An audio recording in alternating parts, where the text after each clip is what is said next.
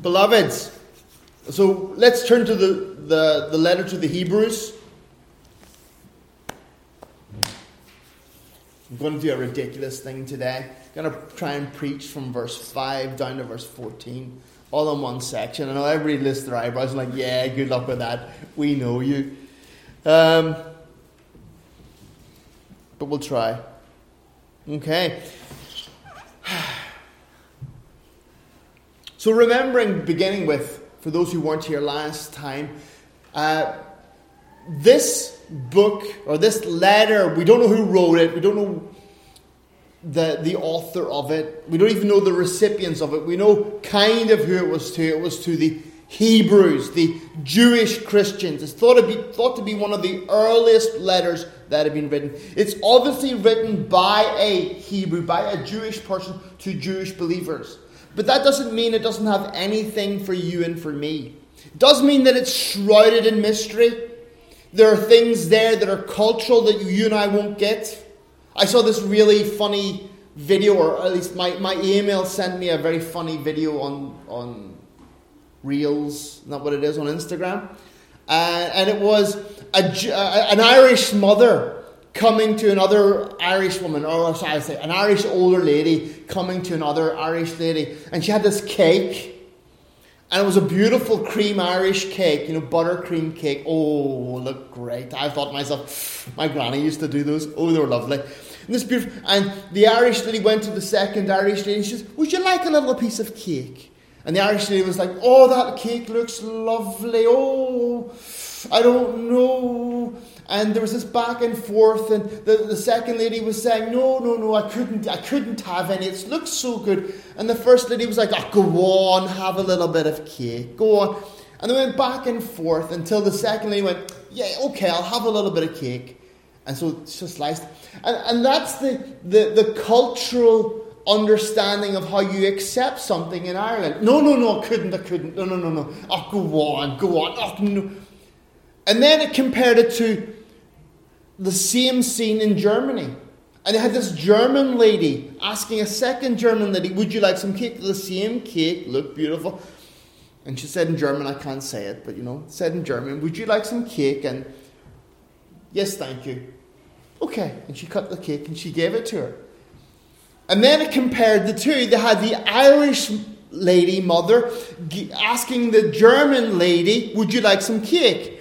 And so the Irish lady went, would you like some cake? And the German lady went, yes. And the Irish lady got really offended. Oh, well, that was very forward of you, very bold of you, very rude. And she gave, but the whole idea was she wanted to give her cake, and because the lady said yes straight away, she got offended. And we understand because that's cultural. There are cultural understandings, cultural ways of doing things that as an Irishman, I don't always appreciate or understand Finnish culture. They used to call me a nose horning, like a rhinoceros, because I would stamp through all the traditional cultures and stuff like this. I wouldn't understand anything here. Still don't normally. Or I choose to ignore them. But when we read the book of Hebrews, when we examine it, we must understand that there are certain nuances that you and I will never really get. We might understand them, but we'll not appreciate them.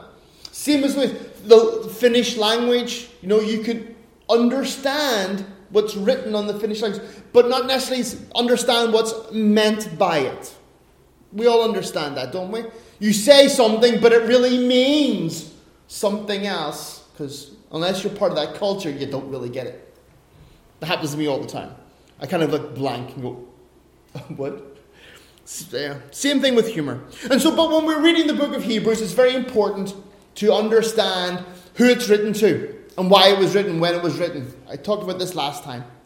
First of all, it's written to three categories of people. To believing Jews. To Jews who have accepted the Lord Jesus Christ as their Saviour and now are suffering because of that proclamation of faith. They have been excluded from the temple. They have been excluded from temple worship. They're no longer willing or wanting to sacrifice. because Jesus is their sacrifice. And they have been excluded from their culture. They have been excommunicated from their church.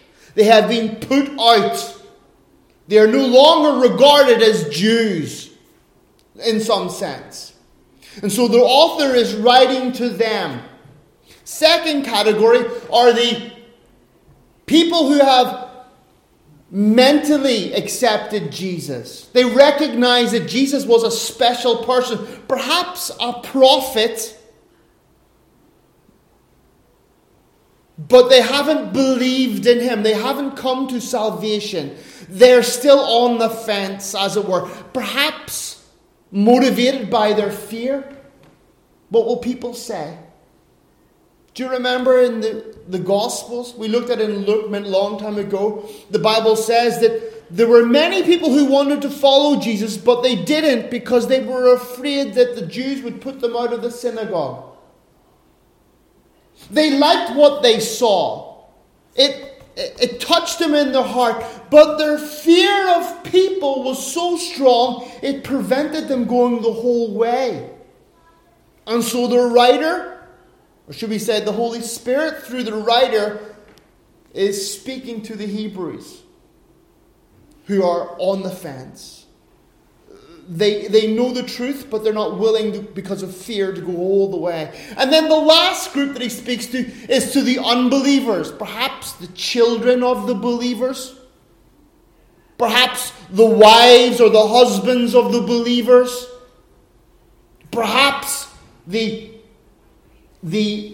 just normal people out there. The people still left in the religious system. But he's speaking to those people who they know about Jesus, but they have rejected him. They want no part of him. They close their ears and close their eyes. They turn their back and they denounce and deny Jesus. They would rather stay in the old system of sacrifices, of services, of rituals, than to embrace the freedom that comes through Jesus Christ. Those are the three categories that he's writing to. And so the writer bursts into the conversation. He makes a big splash. It's like, have you ever been at a wedding? I've been to a few. And whenever we're all having dinner and we're all talking, and if somebody wants to get someone's attention, if they want to, it's time for the speeches. And so the best man or the father of the bride or somebody, he stands up and he takes his fork or glass or whatever, and he goes, ding, ding, ding, ding, ding, ding. And everybody's like, oh, it's time for the speeches. We all kind of like, oh, stop talking. And Sarah usually hits me like that, shut up, Kyle, because I have a problem. And all of a sudden, we're all focused, aren't we? We all know what's about to happen. We're all paying attention. We're all waiting expectantly. And so, when the writer of the Hebrews makes these first statements, that's him banging the glass. That's him getting your attention. That's him focusing you into what he's about to say. And indeed, in the first 4 verses, really, he covers the entire theme of his letter. In the first, and I want to preach I can feel I'm almost about to preach the same message as I did last time. But in the first 4 verses, he demonstrates that the Son is the final and supreme message from the Father. That in the olden days, in past times, God has hinted, God has did what we would call a teaser campaign. Little bit. But it's all been leading to somewhere. It's all been leading to the grand reveal. The big noise. The release of the truth. And that grand reveal was in the Lord Jesus Christ. It was in the coming of the Son. God showed little bits of himself. He demonstrated. He whispered. He spoke in different ways and through different people at different times. But now, in this time, the author says, right now, here and now, there is no other way. God speaks to us through his Son. It is the coming of the Son. It's not the coming of a servant or a slave. It's not the coming of a representative. It is the coming of the Son. It's like the owner comes. It's the big man. It's the important person. And he goes through, of course, and tells us a little bit about that Son. And we looked at it again last time. The nature, the character, the supremacy, the greatestness. If that's a word, I don't know if it's a word, but we'll say it. Greatestness sounds good. The supreme revelation of God through the Son. And in the first 4 verses he describes the Son. But then he goes on to talk about the supremacy of the Son over angels. And for you and I, it's a bit weird. We're like, oh, angels. We live in such an atheistic culture, such a spiritualist. Can I say spiritualist? Again, I'm making up words, but that's okay. I'm Irish. If Martin Luther can make up words and Tyndale can make up words, I can make up words too. We live in a time when we judge things by what we see. Scientifically, 2 and 2 is 4. There's no other concept. Everything is logical, and we don't believe in alternative dimensions of spiritual beings that are all around us. That's just a little bit weird and freaky and strange. Or at least we don't behave as if we do. We don't function in a way that we're afraid. If a shadow passes the window, is it a demon? Is it a spirit? But in the ancient world, the spiritual world was everything. The spiritual world was right there. You stepped out your door and you were in it. The two weren't separate. They were one. You were a part of that world. It was mixed. And for in the minds of the ancient Hebrews, there was no greater being in all of creation than an angel. They were the pinnacle of God's creation, apart from man, of course. But they were the ones who were around the throne of God. They were these great and mighty beings. We might even talk about them being mythical demigods, superhumans. Now, we don't really have demigods today. But we do have Marvel characters, don't we? Avengers, the Hulk, Spider-Man. And we have this new mythology of these superhuman beings with unlimited powers and great abilities. They're just children's stories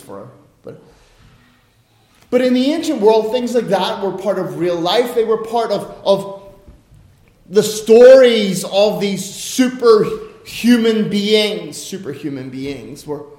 And so the writer here he wants to prove to the Jews, to his readers, about the supremacy of Jesus, of the Son. The difference between the Son and those super beings. How much greater the Son is than those super beings. We're not talking about some small thing.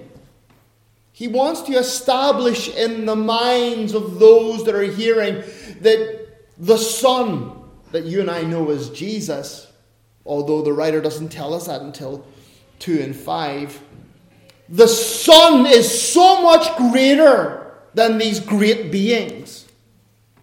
Now, the Jews, they knew their Old Testament, which was their Bible. For us, it's the Old Testament, but for them, it was the Bible. And when they looked up angels in their reference, and when they went and they tried to think, well, where in the Old Testament does it talk about angels? And they looked, and there was the angel. Remember the 2 angels who walked throughout the camp and killed, was it 10,000 people? There was the angel that passed over Egypt and killed all the firstborn. There was the time and time again, we're demonstrated that these are superhuman, amazing beings. They're great and terrible and frightening. Nothing in all of nature is as powerful as these angelic creatures. And yet here in Hebrews, the writer wants you to understand that the Son is greater than even the greatest of all beings. Indeed, the Son is the creator of those beings. In verse 4 we'll begin, just because that's where the overlap happens. Having become much better than the angels, as he has by inheritance obtained a more excellent name than they. And then he says, for which of the angels did he ever say? I think that's very interesting. Did he ever say? The writer of the epistle is saying that the Old Testament is God speaking. Because he quotes Scripture. You are my God, you are my son, today I have begotten you. The writer is saying that this is God speaking. Now in the context that we know that it's from Psalm 2, I think. Yeah, Psalm 2 verse 7. Talking to David. But yet the Holy Spirit through the writer is able to then show us that God is speaking here. And that God is speaking not just to David, but through David to the one who was promised, to the one who was to come, to the Messiah, to the Son. And he's showing here that God has never said to any angel, to any created being, that you are my son. And that's a powerful expression in the ancient world. It has all those legal connotations. It has all those adopted connotations. It means that all that I have belongs to you. You are flesh of my flesh and blood of my blood. You are my strength, my strong right arm. All those kind of really powerful language. And so, the writer, the Holy Spirit through the writer is pointing out that God has never said, and has only ever said, these things to the Lord Jesus Christ, to the Son. Today I have begotten you. And that's a powerful word. There's so much discussion about that. Begotten you. Of course, he's taken it from the Greek. He's using the Greek Old Testament, the Greek translation. He's not speaking from the Hebrew. And here, it means that if we were the Old Testament people, it would say, and Kyle knew Sarah, and from them they begot Emil and Viggo and begot. It means to come from, the natural production from. We understand, man meets woman, they fall in love, they get married, they have children. And there's the natural product of that union is a child. Well, here it's saying that Jesus, the Son, is the natural product of the Father. He's not a creation. I want you to see that. It's saying that he's not a creation. He's not one that the Father created. And I mean that by building. You and I are created, constructed. Our God spoke, and all of our reality came into being. We're created. But the Son was never created. Such a mystery, so deep and hard for us to understand. But he's drawing the comparison that the angels don't have that boast. He wants you to understand that the one who is the final and fullest revelation of the Father was never created. There is this perfect, unique relationship between Father and Son, and that's what he's really pushing. This is a Father and Son relationship. Jesus is the true Son, the Son. Not a Son, the Son of God. And then he goes on, and again he hammers in that point. I will be to him a father, and he shall be to me a son. To which of the angels did God ever say that? He couldn't say it. Why? Because they are created beings. For all of their majesty, for all of their power, for all of their terribleness. Again, think of the angels from Ezekiel. the cherubim, seraphim, different kinds of angels. The word angel just simply means messenger or servant, one who is sent. And so you think of how those terrible creatures, those terrible beings appear and are. And indeed, in the Bible, anyone who ever meets an angel falls down as if they're dead, terrified. They're about to die out of fear. And the angel has to say, "Do not be afraid," and raises them up. Otherwise, they would die of a heart attack. And yet, for all of their greatness over humanity, their greatness falls so far short than the Son.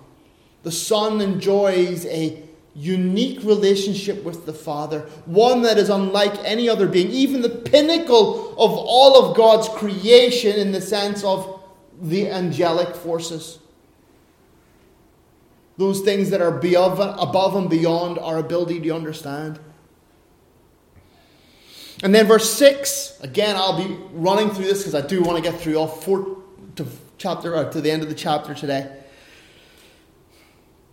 Verse 6, and then again he brings the firstborn into the world, and he said, "Let all the angels of God worship him." The firstborn, I think that's very interesting. You know, Paul uses that expression, the firstborn, and many people have tried to use that one expression in this letter to prove that this was Paul speaking. I can't go that far, I don't know.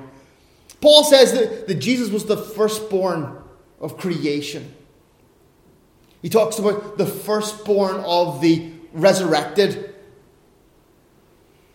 and others. Here, the idea is not that he was the firstborn, as in first out of the womb and everyone else follows, everyone's like him, but it's a title, a position. He is the one in charge. He is the leader. He's not like everyone else. There's a mantle of rulingness. I think that's a word. Again, I'm kind of making up words today. On him that's unlike any other in all of creation, in all of time, in all of space. Jesus is unique. It also is a throwback to when Jesus was born. He was born in a manger through Mary. And when he was born, there were angels in attendance. We're told that. If you remember way back when we looked at Luke at the beginning of the readings, all the angels gathered together. What was the response of the angels when Jesus was born? When he came into this created world? They worshipped. And they worshipped big time.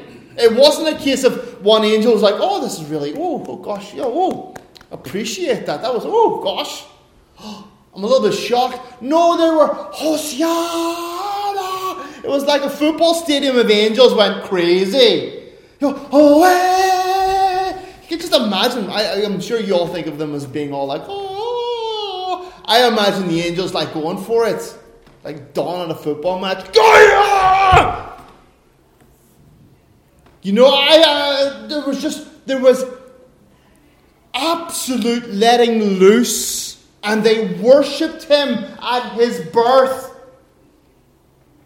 And the author, the Holy Spirit through the author, is pushing on our minds. He's prodding us so that we understand that the Son, the one who was promised and the one who has come, the one whom we believe in, the Lord Jesus Christ, is unlike any other. He is great and mighty indeed. The greatest beings that exist, these mythical demigods, I don't mean that they are demigods, they're not. These creatures that are powerful and mighty and terrible, what was their response to the coming of the Son? They worshipped him. They let loose and they worshipped him. And then again he says in verse 7, "And of these angels," he says, "who makes his angels spirits and his ministers flames of fire." And again, I just want to hit this quick. because I could get caught up in it. It says here, who makes his angels spirits. The word is wind. We translate it to spirit, but it means wind. And then he says, makes his ministers, his servants, flames of fire. And the idea is that they are not of substance like you and I.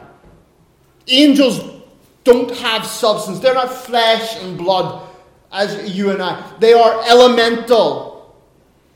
There's something extraordinary about them, but they're not like you and I. God has not allowed them to become like you and I, flesh and blood. There is something otherworldly and powerful in the idea of wind. Think of the whirlwind. Don't think of like a little breeze. Don't think of that. Think of the whirlwind. Think of the storm. Think of a tornado or a hurricane. That's the kind of wind that he's talking about. Don't think of a flame as a candle or a light, Think of a blaze. Think of Australia last year with all those forest fires. Think of Northern California with all those forest fires. Try and stop that. Think of Karaoke this summer. Try and go up there and prevent that. Go and stop that. Go and take a cup of water with you and throw it on the fire and try and put it out. Take a blanket and you by yourself try and stop that. It's impossible. Imagine the foolish man who goes down to the Florida Keys and a hurricane is coming in. And not just some small hurricane, but class 5, class 6. We're talking ripping the buildings from their foundations. And some man going down there and going, stop. Stop. Putting up a piece of paper or something to hold back the wind, Putting up a blanket. Okay, everyone, I'll protect you. I've got my umbrella. The foolishness of it. That's the picture he's trying to paint in your head. Though these spirits, they're powerful and they're mighty, but yet they are of no... You can't grab them. Have you ever tried to grab the wind? Have you? Have you ever tried to grab a flame? Put your hand in the fire and pick it up? Hold it? You ever run around a field with a big net trying to catch the wind? You can't do it, can you? They do not enjoy the same privilege as the sun. There is a difference between the majesty of these beings and the absolute majesty of the Son. And he wants you to understand in whom you have believed. He wants you to understand the greatness of the one who has come. And then he talks about the nature of the kingdom of the Son. But to the Son, verse 8, he says, your throne, O God, is forever and ever. A scepter of righteousness is the scepter of your kingdom. You have loved righteousness and hated lawlessness. Therefore, God, your God, has anointed you with the oil of gladness more than your companions. And here again, he's talking about the greatness of the nature of the kingdom of the Son. Did you like how God begins verse 8? God speaking again. He says, capital H in my Bible, your throne, O God. Not the throne of God, but God is saying to the Son, God. God is recognizing the divinity of the Son. And he's saying, your throne. I love that. It's not just a big chair covered in diamonds and gold, not like the Queen's chair with fur and stuff like this. But it's a statement of empire. It's a statement of longevity. It's a statement of absolute power and authority and control. A throne isn't just a fancy chair that you sit in. A throne is a statement of authority. A throne is always high and you are always low. So if you go to visit a monarch, a king or a queen, their throne will always be on what's called a dais, a raised platform. And they will always be looking down at you, and you will always be looking up at them, because they're greater. And the throne is an indication of their power over you. Here, the Holy Spirit, through the author, telling the Hebrews, telling the church down through the ages, telling us today that to the Son, not to the angels, not to those principalities and powers of the air, but to the Son, that his throne, O God, is forever and ever. Do you always think to yourself, why do you always put in the second ever? You ever ask, I don't know, is forever not long enough?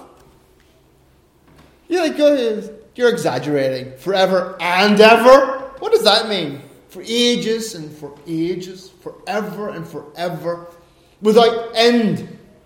No matter what happens, no matter where we might go, it's forever, time and space. So it's not just forever in Finland. The kingdom of God will be forever here. His throne will be set up and he will rule in Israel forever. But in the rest of the world, it's, kind of like, ooh. It's talking about time and space. It's talking in one place but in everywhere. It's talking about now and forever. It's ways that our minds don't really work. But he wants you to understand that it's bigger than you can comprehend. His throne is endless. His rule is endless. And then it talks about the character of that kingdom. First of all, we see that it's endless. The Son will reign for forever and ever. Then the second point he makes, a scepter of righteousness is the scepter of your kingdom. It's a kingdom that is ruled righteously. And you think how immense the kingdom of Christ will be? It's going to be like all the world's kingdoms rolled into one. All America, Russia, China, Africa, and all those other rolled into one, and one person will be reigning over them. One person will make the laws. One person will make the decisions, and everyone else must obey you. And you think, whew, that's a lot of room for a lot of corruption. If you have been following world politics, think of American politics, and the corruption that goes on there with all this dossiers and the stuff that goes on, and you think to yourself, and nobody's being held accountable, or just the low levels, they talk about Clinton, all these other people we don't care about. And you think, will they ever see justice for the crimes they've committed? They get away with it. They're in power and authority, but they get away with it. And we just kind of accept it, don't we? The people in authority, they get away with this kind of stuff because they control the system. It's just part of it. We accept it. But in the kingdom of Christ, the Bible tells us that its character will be one of righteousness. Only right things will be tolerated and will happen. The character of the nature of Christ's kingdom will be a righteous one. The idea of a scepter means absolute control. Bash you if you don't do what I'm telling you. You have loved righteousness and hated lawlessness. So we see again that the nature of the kingdom is a righteous one. The God loves righteousness. Those things that are right, not according to our pattern of what is right and wrong, but according to what God's pattern of what is right and wrong is. And then he says, therefore God, your God, has anointed you with the oil of gladness. This isn't a coronation. This is the nature of the kingdom isn't just one of righteousness. It's not just one of robot controlled, that we are all robots and we do what is right. No. But there's the idea of oil of gladness. It's like being happy. Again, think of a wedding. when we're giving speeches and we've all had 2 or 3 glasses of champagne and we're all happy. I'm not saying inebriated or drunk or anything here, but we are merry. I've been listening to Christmas songs recently, and so the word merry is now part of my, one of my boys asked me, Daddy, what does merry mean? Why do we have to have a Merry Christmas? What's Merry Christmas? Well, it means that we are happy. We are full of joy. We walk around singing. And boys are like, Dad, it's November. It's not time to listen to Christmas songs. It's time to listen to Christmas songs, Kyle says. The nature of the kingdom isn't one of just black and white and harsh and hard. Oh, you did something wrong, therefore I punish you. No, the kingdom, it's joyful and it's happy and it's light and we enjoy it. So much more superior is the kingdom of Christ. And then again he goes on in verse 10. And you, Lord, in the beginning laid the foundation of the earth, and the heavens are the work of your hands, and they will perish, but you will remain. They will all grow old like a garment, like a cloak. You will fold them up, and they will be changed, and you are the same. You and your years will not fail. The idea here is, in the ancient world, they believed that the world was indestructible. You could change it, but you couldn't destroy it. That nature was much more superior than human beings. They didn't have the atom bomb. They didn't have this idea where we could control nature. We dominated nature. But rather, they were dominated by nature. You imagine you're living in a little fishing village somewhere in the Mediterranean. A huge storm, gale comes in, and all of a sudden, floop, your village is gone. You think forest fire comes from nowhere, vloop, your village is gone. Sickness comes from somewhere, from you don't know where, plague, dirty water, malnutrition. Something comes along, floop, your village is gone. Nature is taken. And there's the idea that the world in which we live was a great and terrible place. The mountains, so big and vast, when my grandfather's grandfather walked the earth, those mountains stood there. When my grandchildren's grandchildren walk the earth, those mountains will still be there. There is this consistency with the world, this unchanging element. The boys and I, some of my little boys and I, we were in Lampas, what's it called? The Lampi, I don't know what it's section out there somewhere by Chisk. Lampas Yarave or something. Thank you, son. And we were walking, and there was lots of these old stone walls. You know where they've cleared the fields of all the stones, and they put the stones on either side of the walls, and they're just old and beautiful, lots of texture and moss, and we found all kinds. We found some animal poo and stuff. We were looking at it, and we were walking along, and I said to my boys, boys, when those stones are as old as the world. Of course, they weren't always there. They've been there for I don't know how many hundreds of years. I don't know how long, 100, 200 years. But the stones themselves are from creation. God spoke, and they were formed. They're the bones of the earth. They were there existing when our great-grandparents were still running around in furs and not able to read or write and grunting. And when we pass away, and if the Lord does not return, and we turn to dust, and our children pass, and their children pass, those stones will still be there. They might be covered up. They might be hidden away, but the stones will still be there. There is a consistency and a life. And in the ancient world, there was nothing more durable than the creation around us. Hence why they built things out of stone. They called them living rocks. You dug things out of mountains. They were living stones. They weren't you and I think of just stone. They thought of them as alive and as real. And here, the writer is telling us that the kingdom of the Son will outlast the creation. Not only will it outlast, but the Son was the very one who laid the foundation.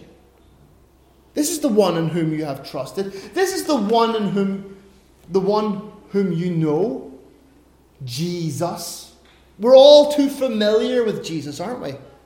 We reduce him down to being our best friend, our disinterested relative.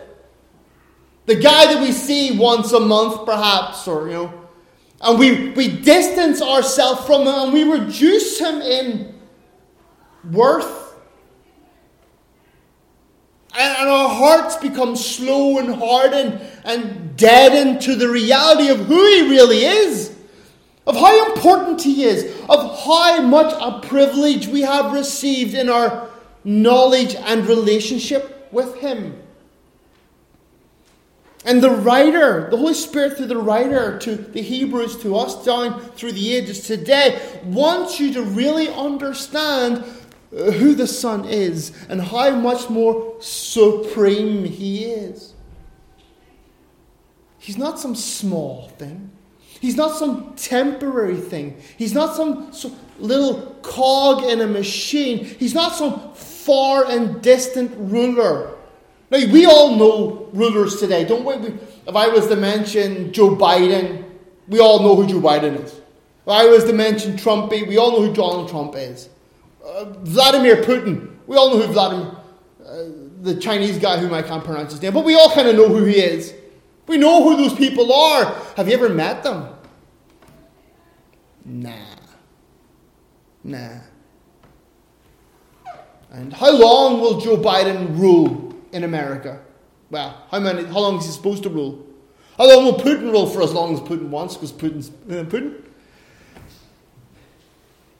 Or until God says otherwise, let's say that way. But the kingdom of Christ, the reign of Christ, goes so much beyond. It goes from before the foundation of the earth, because he existed before he laid the foundation. And it will exist after this world has ceased to exist. In the ancient world, at least in the Mediterranean world, the idea of end days was unique to Hebrews. It was unique. People had ideas of rebirth and changing, but the idea that all things will one day pass away was unique. Same as monotheism, the idea of one God, unique to the Hebrews. So when he's saying this, it's shocking to us pagans. But the Hebrews, they're like, wow, yeah. And that the kingdom of Christ supersedes, is greater, is more important. Look around you. Look around you and understand that the heavens and the earth, which are the product of God's creation, will one day stop existing. This world and all that we know, the Bible says, will melt away like wax. It says that the heavens will roll up. You know, like one of those roll guardian, like a scroll. Good morning. That's how fast it will go when it happens. I like where it says, and like a cloak, you will fold them up, and they will be changed. But you are the same, for your years will not fail. Jesus is greater than the mountains and the seas. Jesus is greater than the cosmos. When you look out and you look at the stars at night and you think, wow, how far they are, how beautiful they are. But you consider the distance between them all, however long they took to get there. The Bible tells us that Jesus is greater than them and longer lived than them, and that all of them will one day perish. And it will begin again. His years will not fail. This is the Son. This is the one who is so much more supreme, so much more greater than the angels. And he's trying to demonstrate to you trying to get it into your head that this is not a normal person. Don't take him for granted. Don't be casual in your attitude or in your approach to him. Don't treat him just like a story from a book, like a legend that you once heard. Oh, let me tell you about the story that I heard that all was great. He's saying, though he may not be here, he's here. And he's so much more frightening than the wind or the fire. He's so much more greater than the mountain, so much more awesome than the ocean. I don't know if any of you's ever been on a fishing boat. When I was a young man, I worked on the fishing boats. And we would spend 3-4 weeks out at sea fishing. I hated it. Oh, up. Oh, splash, splash, splash, splash. I was not a good fisherman. I was only 17 at the time. But it was good money. And you had to work hard. And we would go out into the Atlantic. So we'd go around the coast of Ireland and go out into the Atlantic. And we'd go out into the deep blue, where you can't see land. And there's nothing except waves and dolphins sometimes, which are pretty cool. And whales, but didn't see any whales, seen dolphins. And you're out there. And sometimes the water is flat. And sometimes it's choppy, and sometimes it's stormy. And there's this feeling that you get, this experience you get when you're out in the deep blue. And there's no land, there's no birds, there's no wind, and it's flat, and you're sitting there in the boat, and the nets are down, and you've got nothing to do, you're just waiting. You can scrub the deck or something, but you're just waiting. And some of the boys go in, they're swimming in the water. I could never go swimming in the water because it was too deep. I was like, I don't know what's down there. Sharks or something. Octopuses. No. But there's this awesome experience where you realize how little you are. How little. And that's only in 20 miles off the coast of Ireland. I mean, again, we drive that way an hour. We're back to Ireland. But if I thought to myself, we were out in the middle of the Pacific Ocean. Out in the middle of nowhere. Wow. In the deep blue sea. How little. And it brings this realization of how small you are. How really insignificant. How you really are just a speck on the back of an elephant. And so here we're being instructed of how great Christ is, and how magnificent he is, and how overwhelming he is. And he wants you to really get that. He's pressing on you the bigness of Jesus, because we have the tendency to make him little, to reduce him to meek and mild and humble and broken, and where he becomes our servant, where we begin to live in such a way where he is no longer king over us, but we reign over him. Where he is no longer the Son of God, but rather that he is simply a servant of God. Now, we may not articulate it, we may not speak it out, we may not think it that way, but certainly in our behaviors, we demonstrate that truth. And then he says, finally, here in verse 13, but to which of the angels has he ever said? And again, when he asks that question, the answer, of course, is he has never. He has never. You'll understand that. He's never said that. It's just a polite way of saying, look, he's never said that, these people. Sit at my right hand till I make your enemies your footstool. We understand that there is the completion of the kingdom. That there will come a time, one day, when all of creation, when all of those who are the enemies of Christ, and I think that's very telling. He doesn't break it into any other subgenre. Those who are his and those who are his enemies. And the idea of It means to conquer, to take control of, to throw down. It isn't a question of you and I coming to Christ and Him putting His feet on us. It means all of those who are in rebellion will one day be forced to bow. It means one day Christ's kingdom will forcibly take control. That He will rule in power without any competition.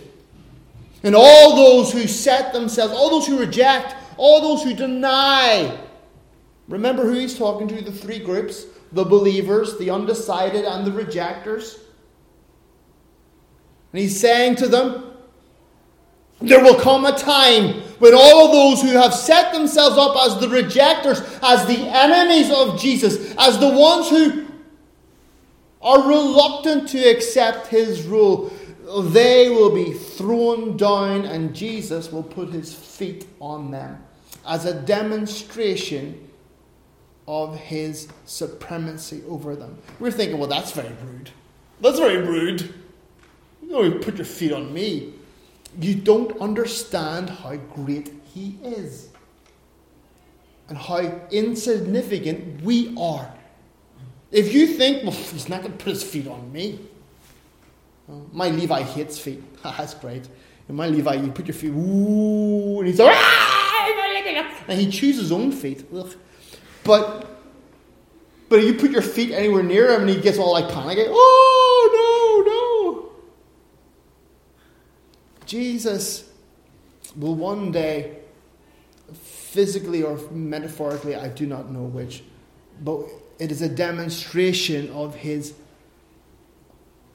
power over those who reject Him. It is an absolute signal that He has conquered them.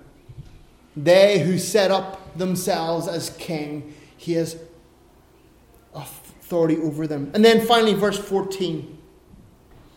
Are they not all ministering spirits sent forth to minister for those who will inherit salvation? And again, He's talking about the angels. He's talking about those spirits, those winds, those flames that He addressed earlier. He's telling us what they are, that they are just ministering. The word there means serving. They are but servants. They were created for a purpose. They have limited authority in what they can do. They can only do what they're told. They can't do anything other than that. They have no authority to own. Nothing they work with or deal with is theirs. They are just the serving spirits. Sent forth, and I like that. Sent forth. They are told what to do. They don't have the freedom. You and I, we believe that we have the freedom of free will. I can do whatever I want, whenever I want. Nobody can stop me. To an extent, that's true. A lion in a cage has the freedom to go wherever the lion wants. In the cage. A man in prison can go wherever he wants in his prison cell or in the jail, as long as it's in the prison cell or the jail. We are limited in our freedom. We are limited. And also according to our own tastes. Spurgeon tells a great story of you can dress a pig up in a tuxedo and lay out a banquet before it.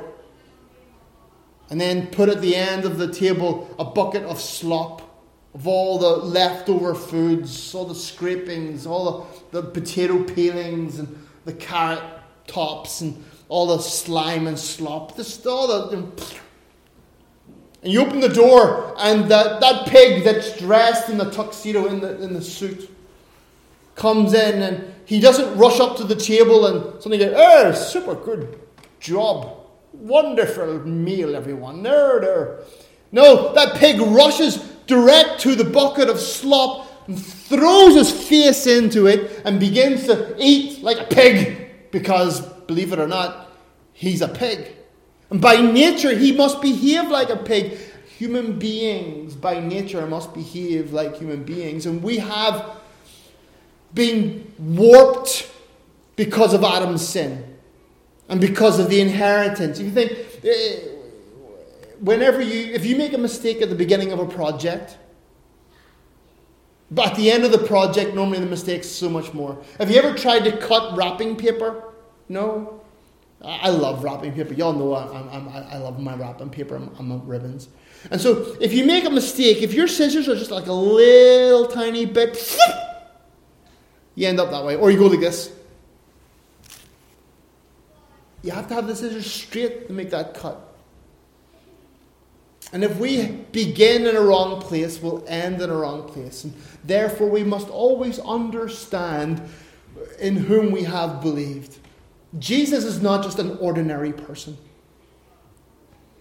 He is not just a prophet or a teacher or a wise man or a guru. He's not your friend. He's not a brother whom you can kind of brush off. He's not like just one of us whom we can go, well, he has some smart things to say sometimes, but you know what it's like. The writer, the Holy Spirit through the writer really is impressing upon your mind, this is whom we have believed. This is how much more supreme he is. This is how great he is. This is how massive and awesome and majestic he is, that everything and everyone, even the pinnacle of God's creation in the sense of, and I know man is the pinnacle of God's creation, but other than man, angels. We don't think of ourselves as being the pinnacle of God's creation, Superhumans, they're best. They're better than we are. These angels with their abilities and powers better than we are. And let me challenge you. Is this the Jesus that you know?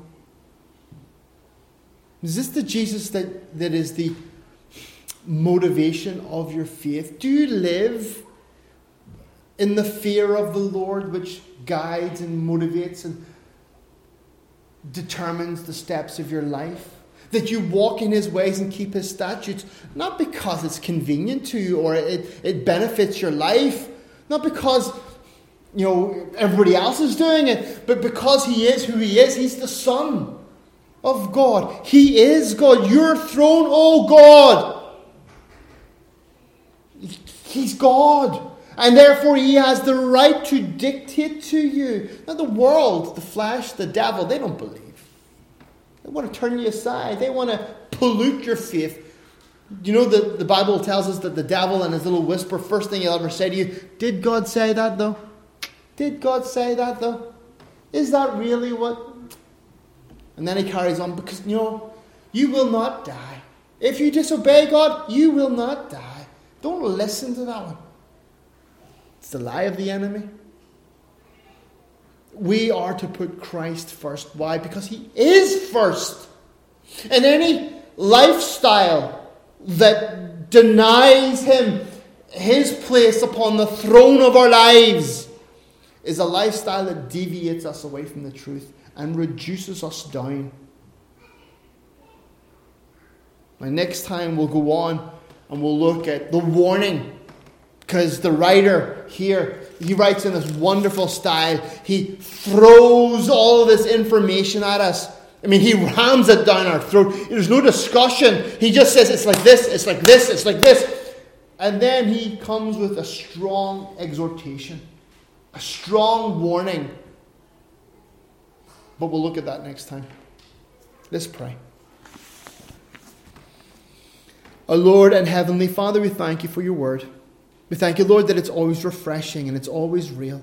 We thank you, Lord, that you challenge us in so many ways. Lord, we know that we're not perfect and you don't expect us to be perfect, Lord. Thank God for that. But Lord, we do recognize that there are areas in our lives where we make conscious choices and we, Lord, are weak and we are afraid of people, Lord, and sometimes we just outright deny because we lift up our own desires and purposes. And Lord, we pray, forgive us and help us to repent. Lord, we desire that one day when we meet you face to face, when we stand before your throne, and we have to give account of ourselves, and the books are open and our lives are reviewed, that, Lord, we will hear, well done, good and faithful servant. Oh, Lord, we pray that you would help us, Lord. We desire to be good and faithful. And Lord, if we don't desire to be good and faithful, convict us of that sin. We pray, Lord, help us to understand that this life and all that we live, Lord, will not last forever. Lord, for those who do not know you, those who are still in the rejection, those, Lord, who are still, Lord, perhaps in their minds recognize that you are, but in their hearts they don't want, Lord. We pray, convict them of their sin. Let them see the extent, Lord, of their sin and the danger that they are in, that they stand on the precipice of hell. Lord, that if you were to come this day unexpectedly, Lord, and without warning, like a mighty wind, like a flame of fire, that they would be lost for forever, that they would suffer in hell together with the devil and his angels. Lord, allow them to know the urgency of their position. Lord God, we pray that they might turn to you, that, Lord, they might repent of their sin, believe in the Lord Jesus Christ and be saved. Lord, that they might live to the rest of their days for your glory and your glory alone.